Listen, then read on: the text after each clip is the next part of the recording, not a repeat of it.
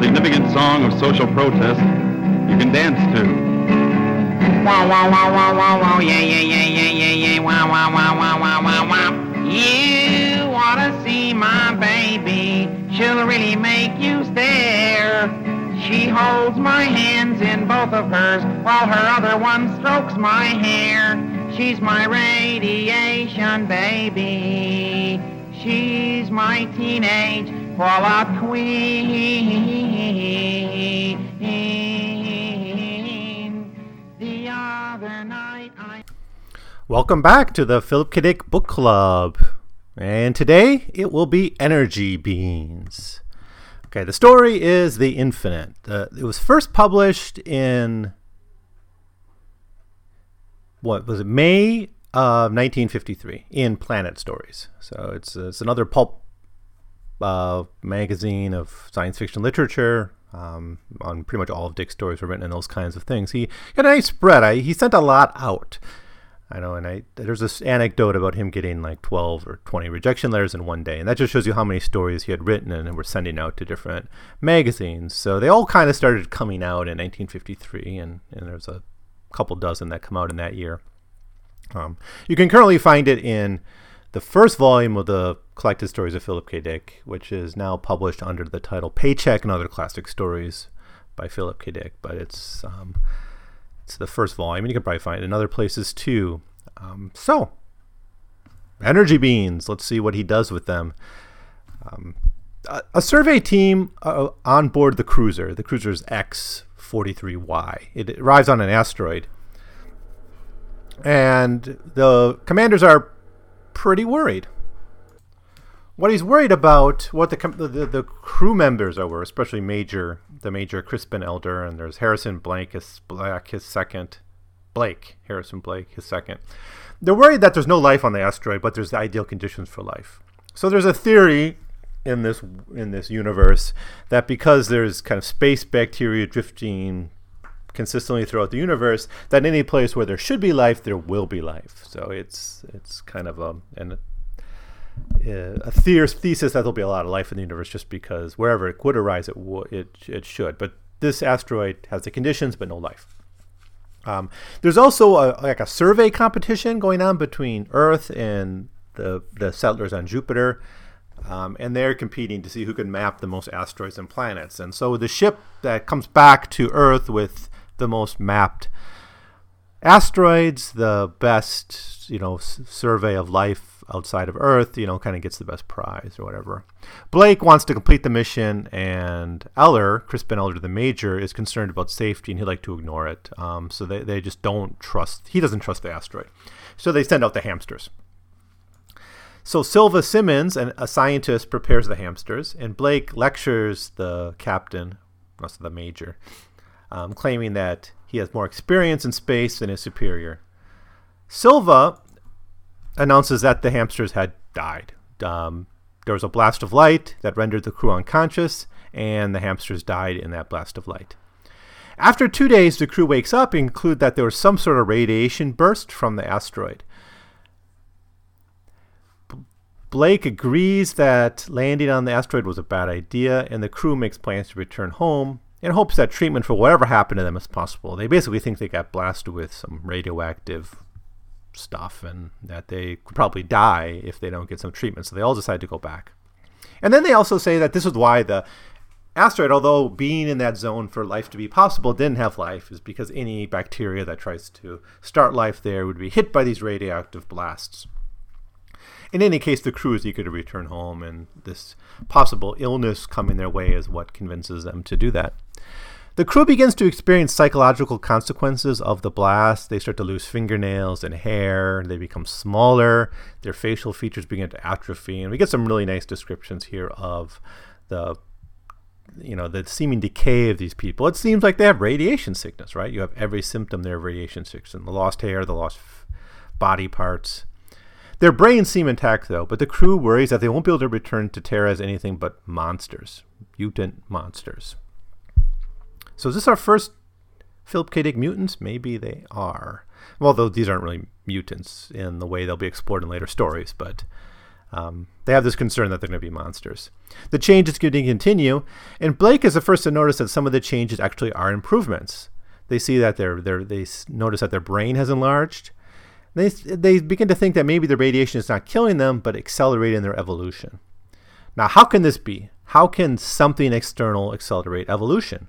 As we know, evolution is a product of our conditions, right? If there's conditions on Earth change, our future our descendants from the future will look different than if there's a different event. If we have a nuclear war, our descendants will look one way. If there's no nuclear war, but maybe global warming, our descendants will look a different way, right? Because evolution is not teleological.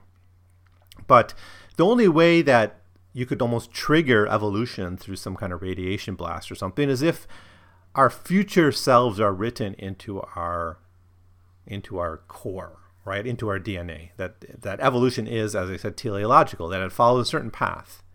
And maybe it can go this way or that way, but essentially there's a destiny for our species. So Silver and Eller and the other people of the crew begin to come to terms with their changes, but realize a problem. If they return to Terra, millions of years more evolved than the others, they'll be tempted to dominate the planet and guide human development. And they'll just be unstoppable. They'll become like the alien in The Day the Earth Stood Still or whatever, or The Aliens in Childhood's End by Arthur C. Clarke. The idea that their goal of kind of advanced life is to uplift, to raise the status of the people who are still behind in the evolutionary train. Troubling as well is that Blake was struck earlier by the radiation, meaning he's himself more advanced than the crewmates. When you're talking about millions of years in a few days, the person who got that blast first is actually, in himself millions of years more evolved.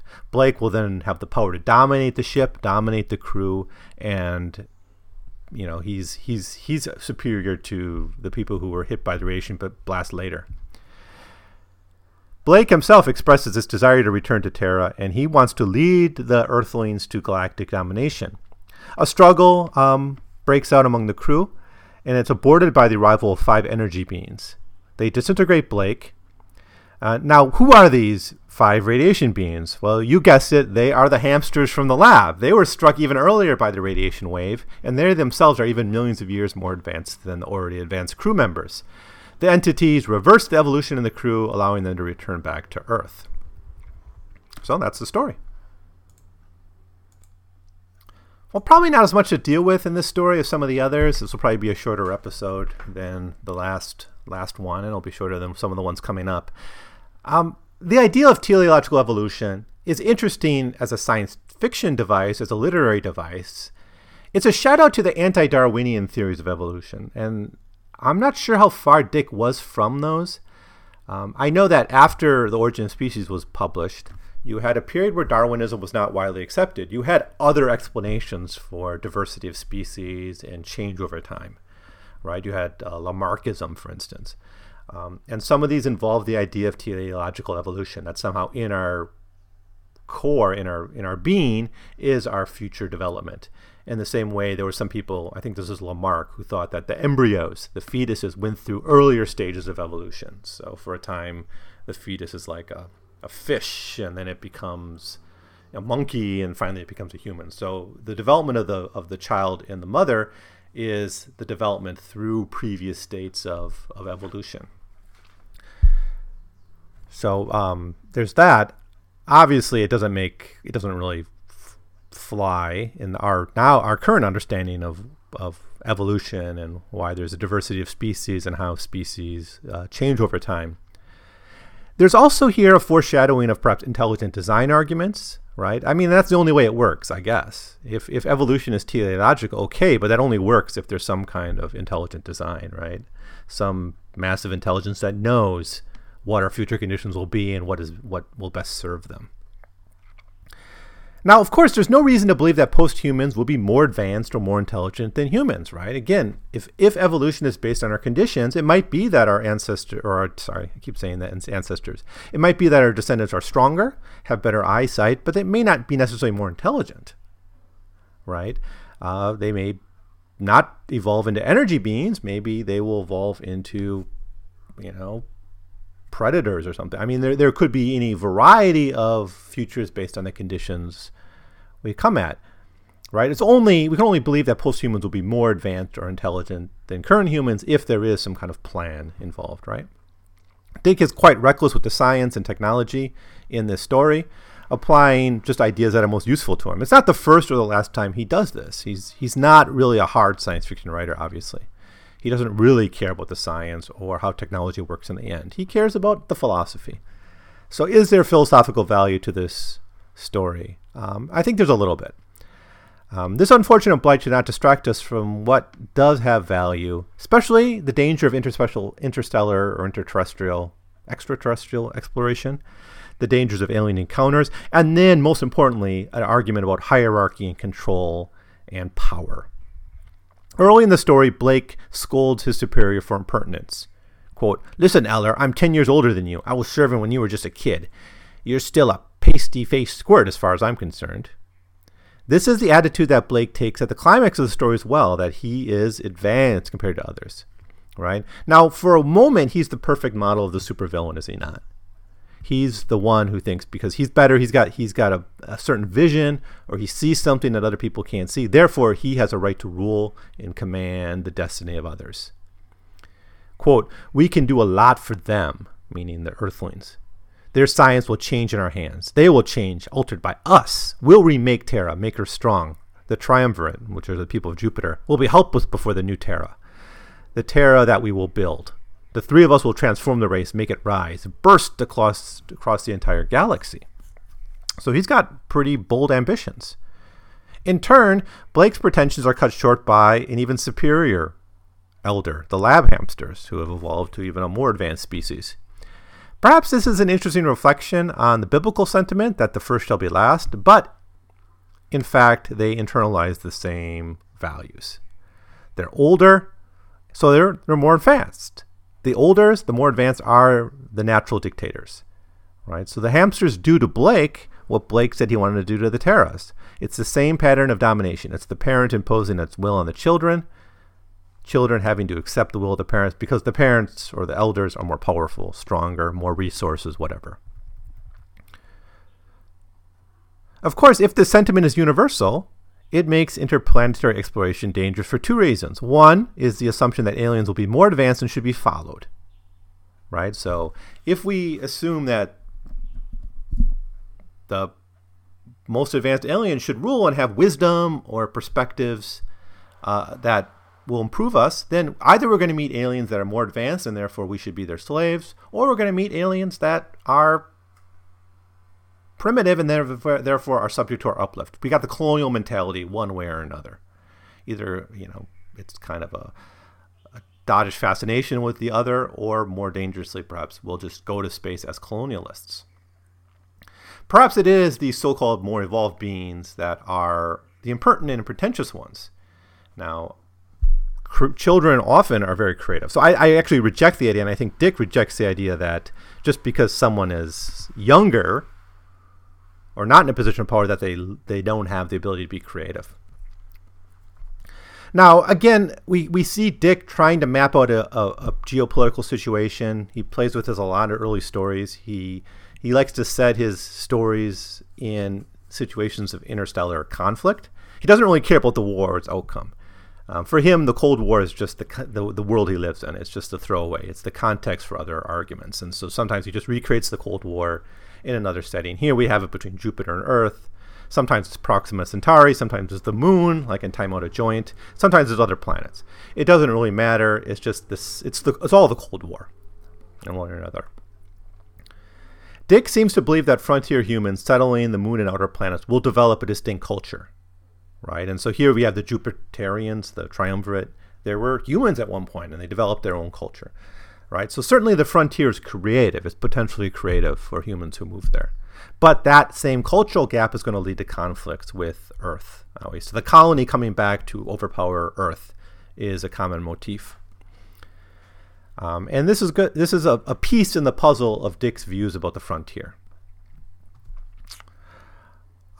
So that's that. Teleological evolution, energy beings. Is life possible on asteroids? We got supervillains. There's a few things to do with this story, actually. Coming back on it, maybe I was too hard on it at the beginning. It's actually a fairly interesting story in my review, thinking back on it.